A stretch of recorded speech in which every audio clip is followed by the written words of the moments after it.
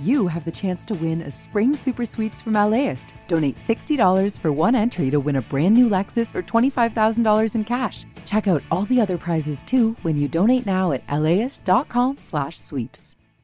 I'm Tracy Thomas, host of One for the Books, a live literary event series from LAist. We are back with guests, author Amanda Montell and actor Bella Lavelle. You can find us on May 15th at the Crawford Family Forum. Tickets at laist.com/events.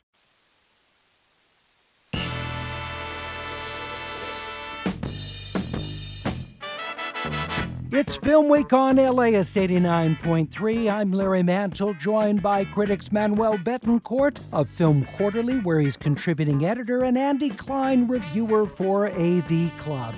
First up is The Marvels. Brie Larson, a.k.a. Captain Marvel, Carol Danvers in the latest of the Marvel films, has reclaimed her identity from Kree and taken revenge on the Supreme Intelligence. The film also stars Iman Vellani and is directed by Nia DaCosta and co-written by DaCosta with Megan McDonnell and Elisa Karasik. Andy, what'd you think of The Marvels? Oh, boy, I am so tired of the MCU, and I'm tired of DC. And back in the early 2000s, both of those were putting out some really good films. And now it's the same film over and over and over again. I don't know why there's still an audience. I will, however, say that this one is directed in an audience that couldn't be further from me as possible. It is basically for teenage girls. That's the whole orientation here, is that an average American teenage girl from Jersey City somehow gets linked up to Captain Marvel, and Captain Marvel's her sister or her daughter, whatever, somebody she's alienated from. They haven't talked in years. And the three of them start switching powers and switching locations, and they all have to go do battle against, evil, an evil villain, as they usual. Always do. Yes. Yes. I will say in this case that the evil villain, played by Zawe Ashton, she steals the show. She really glowers in a way that, I was just knocked out. She was the only thing in the film that knocked me out. She had you scared in your seat as you watched?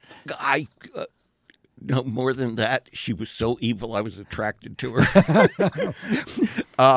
But, the entire film is the same old, I throw my power bolt at you and you throw your power bolt at me, and if I can only get the bracelet off the other person, then I'll be able to make cracks in the universe and destroy the reality of the universe. Well, this is the ongoing problem. This is what the Marvel Universe is dealing with right now, is that viewer fatigue. Yes. And I know the Marvels is tracking behind what they were hoping for audience awareness and interest. Well, and I suspect that since a lot of the audience always was teenage boys and young men, I don't think they're going to relate to this. It's great that it's all the heroes are women, all the villains are women.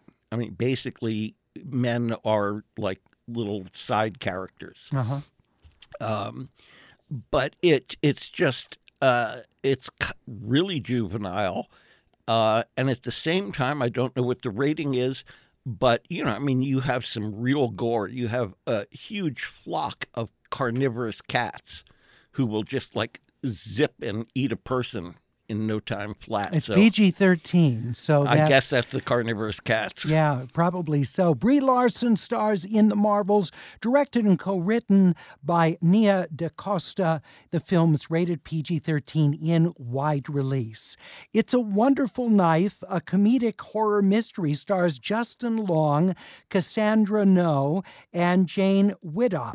The film's directed by Tyler McIntyre, and Michael Kennedy wrote the screenplay of It's a Wonderful Knife, set on Christmas Eve. Manuel. I wanted to like this more. It's one of those, this is the title that tells you exactly what this movie is. Someone pitched it as It's a Wonderful Life, but it's a slasher. Weirdly. And that, I was kind of intrigued by it. So this young woman wishes that she'd never been born because the year before she had to kill a serial killer, and that's sort of weighing on her. And then she wakes up and it's Christmas Eve and she was never born. And somehow the town is even worse and her family has gotten worse. And it's up to her to, kill the serial killer again and unravel sort of this life and get back to where she was. And of course, in the process, she learns that, the life that she had was a lot better than she thought she did. It really wants to be sort of a modern Scream. It has that kind of sort of like comedic. It's not quite as punchy as Scream. It's not quite as well directed as Scream. Like, you miss Wes Craven's like real ability to sort of make you hesitate and be on the edge of your seat. It's like, oh my God, are they really going to get slashed? Will he be able to get away? Will he be able to run? Will he able? And it's all a little too contrived. And I was never worried for anyone involved, which is not a thing you want to be saying about a slasher. What about the comedic elements of it, Manuel? Was it funny at points? It is funny at points, and Justin Long and Joel McHale, they're both very funny actors, and the two teenage leads, female leads, are sort of great. But I wanted more. I think it was such an intriguing and fun sort of logline premise that I don't think they sort of took advantage of it all. It's a wonderful knife, Andy. Almost total agreement. It was nice to see Justin Long playing evil, which I don't think I've ever seen him do before because he's such a likable screen presence. There were some plot things that, it's not It's a Wonderful Life. It wants to sort of be, and you can tell shot for shot, technique for technique, that it's not as well made. It's a clever concept. For half the film, you're saying, why doesn't she realize that she just did It's a Wonderful Life and go back to the bridge and wish for her life back? And you discover at a certain point she refers to a friend as her Clarence, right, which means she does know the film, and she still doesn't think to go back to the bridge until right near the end of the film. And that just drove me bonkers. It's a Wonderful Knife in select theaters. It's rated R, starring Justin Long, Cassandra No, Jane Widdop, and Joel McHale. Tyler McIntyre is the director. Jezebel is a Spanish film that tells the story of wealthy young adults, four best friends, and their hedonistic life that comes to an abrupt end. It's a crime thriller. The film is directed by Hernan Yabez Aguilar. The film is also co-written with Aguilar. Manuel, what did you think of Jezebel? So I grew up in Colombia, which is it's next door to Venezuela, and I went to a private school with a lot of privileged kids that felt very familiar when I started watching this film. These people who move through life with sort of careless abandon and have no regard for people who are not of their status, who are not of their up to par. So I was already sort of pulled in, and there is a murder at the heart of it. But sort of the story really takes place like 16 years later, when the one boy who was part of this group of friends seems to be guilt-ridden and wants to sort of is forced to sort of think back to what happened and why everything sort of went awry and why his friend died.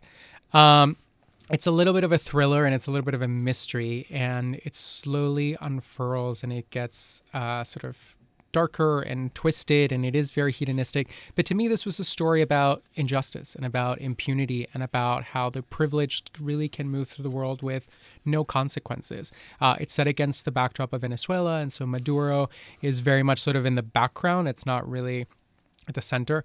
But I thought what it's trying to say about what it means to live in a country where justice is never served was really, I feel very touching to me.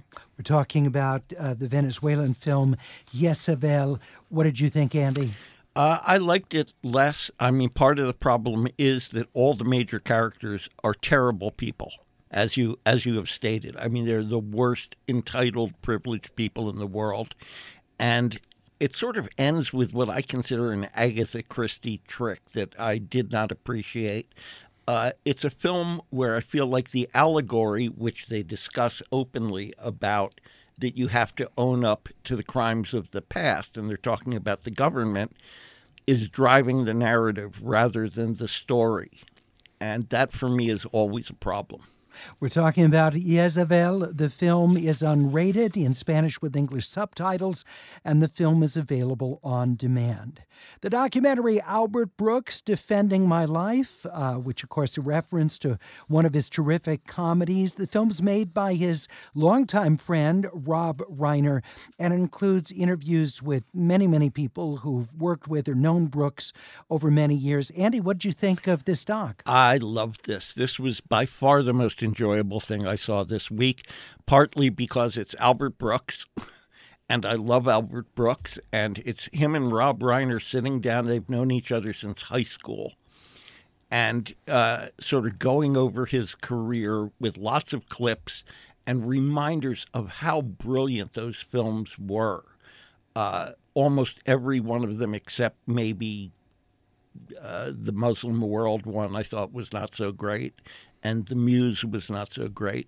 But it also deals with his straight acting, and you have testimonials by virtually everybody, Wanda Sykes and Conan O'Brien, and Letterman says, I wish I had had Albert's career rather than my own career. Wow. And both of these guys are really funny together, and the whole thing was just a frickin' delight. Albert Brooks, Defending My Life. Manuel. I will be the dissenting opinion in this one. Okay. I think if you love Albert Brooks, you're going to love Albert Brooks, Defending My Life. Given the structure, which is Rob and Albert sort of talking, and they're sitting and they've just had dinner and they're just reminiscing, it makes for a kind of very insular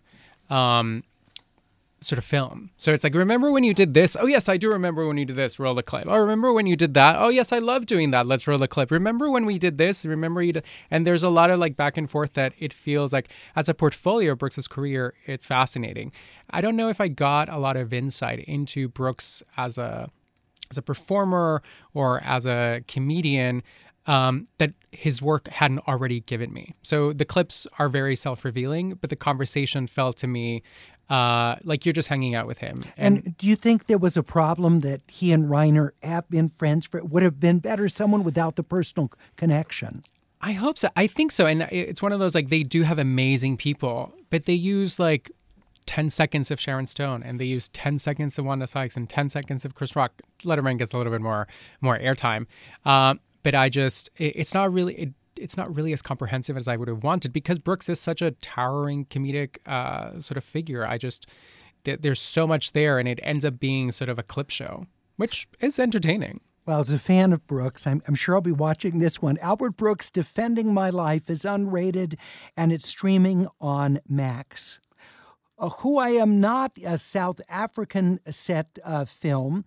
The film is unrated. Manuel, we have a couple minutes before our break. Please tell us about Who I Am Not, and it's a documentary about two intersex South Africans.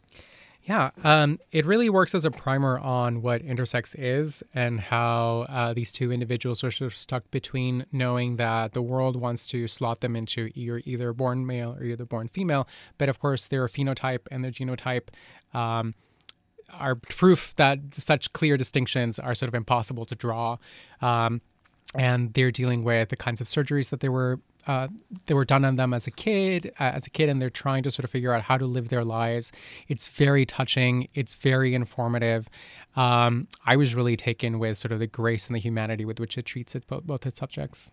Who I Am Not, the film is directed by Tunde Skovran, a feature directorial debut for her. Who I Am Not is unrated, and it's in English and the Sesotho language as well. And you can see it at Lemley's NoHo 7 in North Hollywood.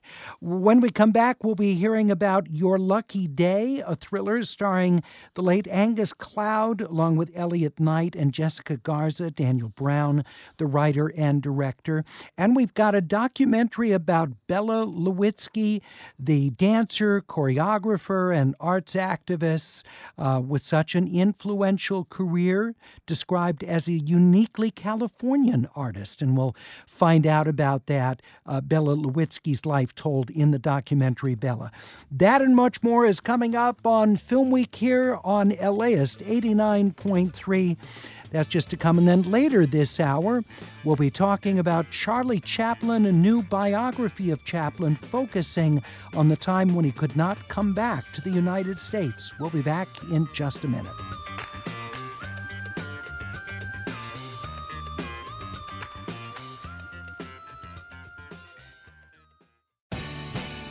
The LAist Spring Super Sweeps is happening now. You can win amazing prizes while supporting your source for local fact-based journalism. One lucky grand prize winner will get to choose a brand new Lexus or $25,000 in cash. Other prizes include an electric bike from Juice Bikes and $1,000 gas gift cards. Your donation of $60 gets you one entry to win, and the more you give, the more entries you get. Donate now at LAist.com/sweeps. LAist has a new live event series with the James Beard Foundation. We Are Where We Eat will go behind the scenes of some of your favorite LA restaurants to find out how and why they do what they do. I'm Austin Cross. Join me for the first event where we'll explore how restaurants help make a neighborhood, and we'll all have something delicious to eat afterwards. It's May 22nd at the Crawford. Get your tickets now at LAist.com/events.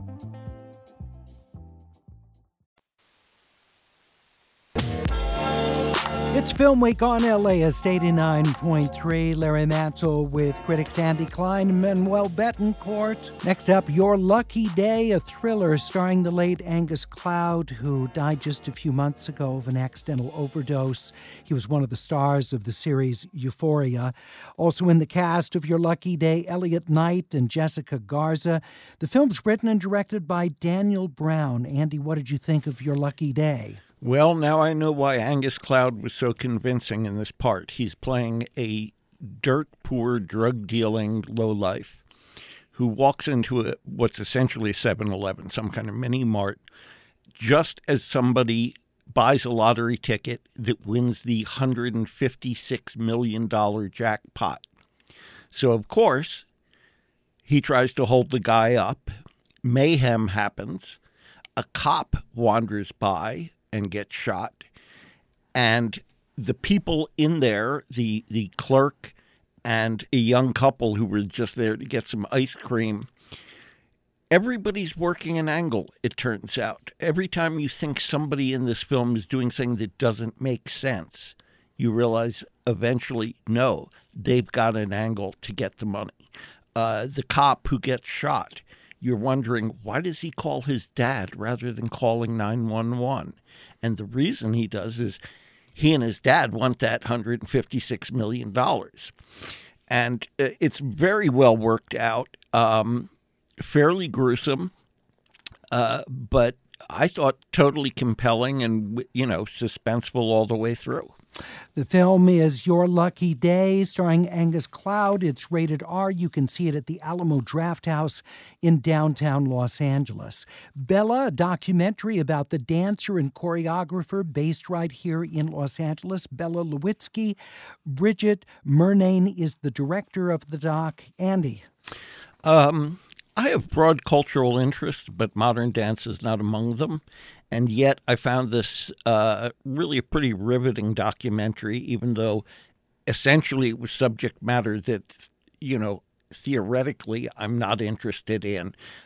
We follow the career of Bella Lewitsky, who died, I guess, about 20 years ago, 15 or 20 years ago, who became the central figure in L.A. modern dance. Starting out in New York and moving here and loving it here. The film interviews lots of people, including lots of interviews with her, and has excerpts from ballets that are not ballet. She would make a point. It's not ballet, it's modern dance, that sometimes were quite baffling to me because they are so abstract. But for a story that I was not inherently interested in, I found this documentary totally interesting. Well, and that's the mark of a good doc, Yeah. right? You're sitting down and watch something you have no interest in. The next thing you know, you're totally enthralled with it. Absolutely. We're talking about Bella, the documentary about the life, work, and influence of LA-based dancer and choreographer and arts activist Bella Lewitsky. Bridget Murnane is the director. The documentary is unrated, and you can see it at Laemmle's Royal Theater in West Los Angeles. This Much We Know, also a documentary which looks at the suicide of Las Vegas teenager Levi Presley. But the filmmaker uncovers the story of suicide in Las Vegas, the highest rate in the country, according to the film. The movie is directed by L. Francis Henderson. Manuel, what did you think of This Much We Know? This is I struggle a little bit with this film because I think its heart is on its right place. So yeah, in 2002, this 16-year-old went all the way up to the stratosphere in Las Vegas, climbed out the fence, and then jumped. And the filmmaker is driven by her desire to sort of make sense of suicide, which is, of course, a futile effort, because one of her friends had taken her life years before, and she's still haunted. So she wanted to make a movie about suicide, and this leads her to Levi's story and to Vegas, which is apparently the suicide capital of the United States. And in a sort of diaristic, sort of memoir-y, kind of essayistic, very poetic kind of way, she's trying to sort through her own feelings, through Levi's family's and friends' feelings, almost 20 years since he took his life. She's doing a lot of research. She ends up talking about the Yucca Valley Nuclear Waste Project, which may have something to do with why people in the city feel so adrift and groundedless. And so there's a lot of scientific research and a lot of philosophical research and some meditations and a lot of interviews. There's even some psychics and phone psychics that were calling on the phone. It's the movie's a little bit all over the place, but it really is brought together by the filmmaker who's just, it's grasping at straws, trying to make sense of the sort of that something that's senseless. And I thought there was like a modest ambition there, and I was really taken by it, even though I wasn't there for the entire ride, but it's very moving, and it's I think I'm going to be thinking about a lot of things that I brought up. Well, it's funny because Las Vegas, so much of the theory about why the divorce rate is so high, suicide rate, is that it's kind of the last stop for a lot of people. It's the place people go where you're almost guaranteed a job if you can work with the public because of the huge hospitality industry. Housing has been historically comparatively inexpensive. So and people go there, just like Southern California has been historically, to reinvent themselves. Yeah. And Vegas has offered the way to do that professionally and in many ways relationally and personally. So I've always sort of attributed the sort of tragic flip side to that. There's so many people that are kind of, this is the last step. And they're struggling. And I think this is why this 16-year-old story ends up being sort of an exception, because you could understand someone later in age taking their life, but a 16-year-old who had no signs of depression, had clearly is a textbook exemption. There was nothing pointed at it. There was no family history. There was no nothing. And so that's why the mystery of the heart of the movie is sort of then hard to solve, because you can't, every time she points at something like his story, it doesn't apply here. And so... Wow, sounds like a powerful film. This Much We Know is unrated. It's at Laemmle's Monica Film Center next Wednesday, the 15th. That's the day that it opens. As We Know It is set in late 1990s Los Angeles, a horror comedy that stars Mike Castle, Oliver Cooper, Taylor Blackwell, and Chris Parnell. Pam Grier is in the cast, always a great thing. Josh Monkarsh directed the film and also co-wrote it with Brandon DePaulo and Christopher Francis. Andy, what did you think of As We Know It? Well, how many zombie apocalypse movies can we take? In this case, the funny part is that the zombie apocalypse is somehow triggered by a popular brand of soy milk. And so the Hollywood Hills is totally infested with zombies. And the entire thing takes place in the Hollywood Hills with zombies wandering around in this one household where a guy and his best friend are holed up. and eventually the ex-girlfriend of one of them. Pam Grier is only there for maybe 4 minutes total on screen, but she's still Pam Grier, and it's great to see her. Yeah. The lead kind of looks like Mark Duplass, and a lot about this film reminded me of Duplass Brothers films in that it feels almost improvised. It feels kind of mumblecore to me, and unfortunately not that well improvised. At the very end, there's a 2-minute segment during the credits that's an interview with Chris Parnell and one of the characters, Chris Parnell playing a newsman, and it's just dull. And they're clearly improvising, and there's nothing there. And I felt the film just kind of laid flat. As We Know It is the comedy horror film. Manuel, what did you think? Yeah, all I keep wondering was why, and why is it a zombie movie? Why? Because it's this weird thing. Like the breakup seems to be the core emotional tenet of the film, but that seems divorced from the zombie apocalypse that's happening outside. Because it's not we need to go fight zombies. It's like we need to hold ourselves up and deal with our emotional issues in this house. It's also set in the late 90s, which I can only imagine is so that they could not have smartphones on the in the film, because somehow this person who's in this house doesn't know the zombie apocalypse is happening. It's because he hasn't turned on the news, which again it's only a sad thing that happened back in the 90s. With his 26-inch CRT TV and his Laserdisc player. Yeah, and there's a lot that it also makes for a lot of Waterworld jokes. I don't know how many people are in the market for Waterworld jokes, but if you are, As We Know It truly delivers. Faint praise, but I think that's as much as I can give it. As We Know It, a horror comedy. It's at Laemmle's Monica Film Center, opening next Wednesday, the 15th. Josh Monkar's the director and co-screenwriter. It's rated R. The action comedy Adventures of the Naked Umbrella stars Jeremy Davis, Taryn Manning, and Richard Riley. The film's written and directed by Gerald Brunskill. Andy? This seems to, I guess Jeremy Davies changed his name to Davis for not to be confused or something. But this is him at his most Jeremy Davies. You may remember him from Spanking the Monkey, where he was great.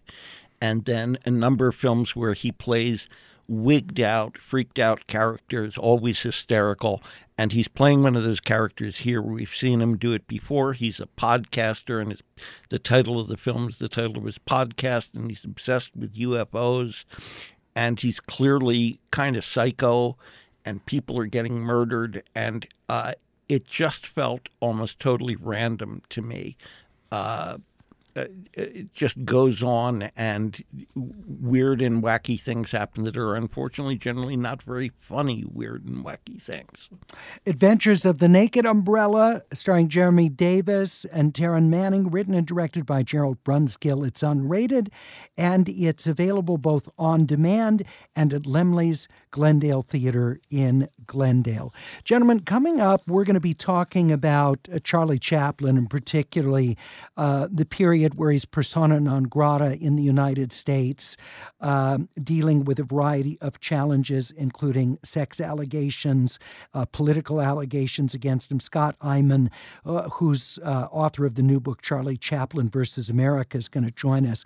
But Andy, I want to start with you, just your thoughts about the importance of Chaplin as a filmmaker. And you could do whole film school courses just on him, but what makes him such a great filmmaker? Well, he was the first great universal movie star for the first, as one part. He was the most identifiable man in the world because silent films traveled. And the fact is that his work started out very good and got great. And as he developed his chops as a filmmaker, he moved past that 2, 3, 4 reel format into features that were profound, that were beautifully directed, that weren't just funny, with great technique. I mean, he's simply, an overreaching figure in film history. You ever think about what he would have done had he been able to come back to the U.S. and resume his career? I think about that, but it's unfortunate that the last 2 films he made were not very good. The King in New York, which he made abroad in the 50s, and then Countess from Hong Kong with Marlon Brando and Sophia Loren. It did feel as though he had stayed past his expiration date. I hate to say that for a guy who was so brilliant, who did The Great Dictator, Modern Times, and Great Dictator, and City Lights above all else. He just seemed to have lost his muse, or it was the conditions of his life. Well, that's what I was wondering. If that took a toll, all the stressful events. Manuel, your thoughts about the legacy of Chaplin? Yeah. To me, it's funny, I was just watching Bertolucci's The Last Dreamers, where they have this extended conversation between whether you're a Chaplin or a Keaton fan.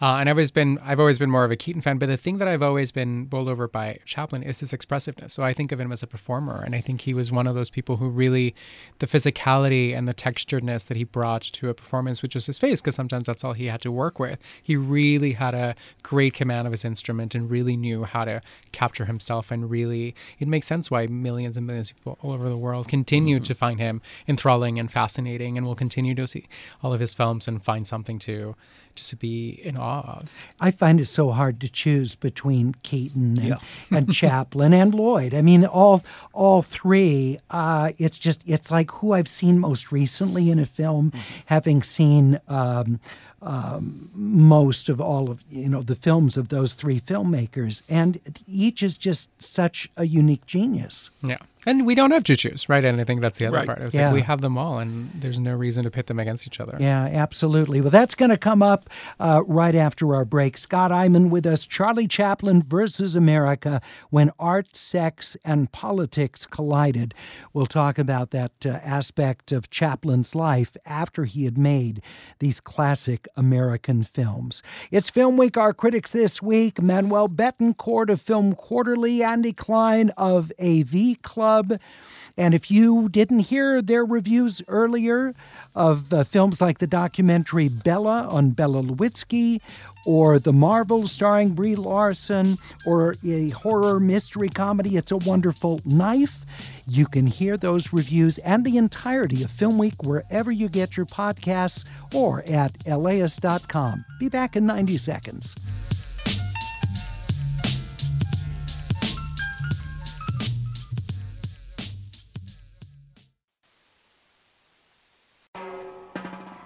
Hi, I'm Tracy Thomas, host of One for the Books, and we are back for another round. This is clearly an NPR audience. Yeah, I think they're so smart. What the hell? My guests this time are actor Vella Lavelle and author Amanda Montell, whose new book, The Age of Magical Overthinking, is out now.